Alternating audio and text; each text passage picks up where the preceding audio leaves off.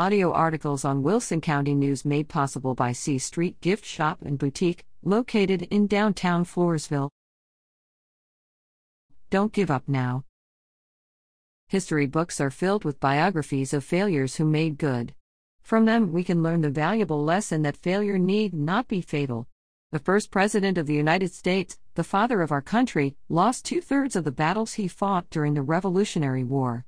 But George Washington won the war, founded a nation, and succeeded brilliantly in spite of those failures. Who failed more than Babe Ruth? In a baseball career that spanned 21 years, the immortal slugger hit 714 home runs, but he struck out 1,330 times. Until he retired in 1935, this famous failure was baseball's biggest attraction. Just because one fails at some point in life does not necessarily mean he or she is a failure. After Edison had experimented 10,000 times with his storage battery and still could not get it to work, a friend tried to comfort him. "Why, I have not failed," Edison replied. "I've just found 10,000 ways that won't work." Nearly deaf and with only 3 months of formal schooling, Thomas A. Edison patented more than 1,000 inventions.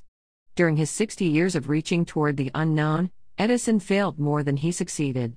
But who would call Edison a failure? Dear members and friends of the church, I secretly visited your Bible classes recently and was overjoyed to see that so many of you had not come. I heard some lessons that were not very well prepared, and some teachers said that no visits had been made during the week. I was simply delighted.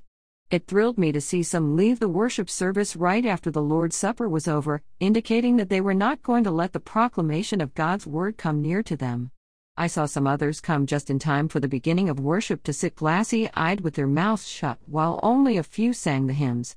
Then they dozed off or acted bored to death while the preacher went through his Sunday morning ritual and humdrum or bore a story.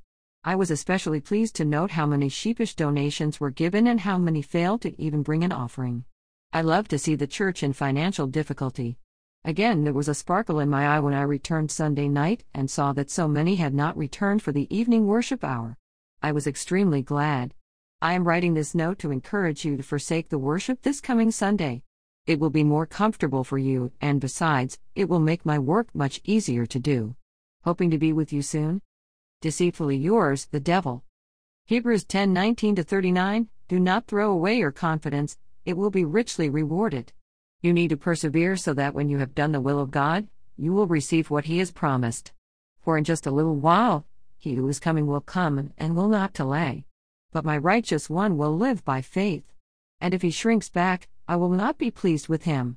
But we are not of those who shrink back and are destroyed, but of those who believe and are saved. Is it a sin to fail? The answer is both yes and no. It is a sin when failure is due to moral or spiritual laxness, or to laziness.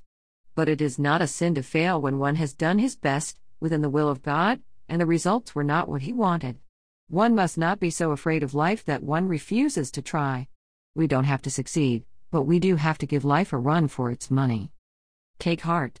If life has put you on the canvas and pummeled the breath out of you, it is still too early to quit. If you feel you must quit, then do it the day after tomorrow. You may have lost the battle today, but you could win the war tomorrow. As Grantland Rice, America's first great sports writer, put it, when Jesus comes to judge us, He will not be so concerned about whether we won or lost, but how we played the game. God will measure you by your faithfulness, Revelation 20:11-15.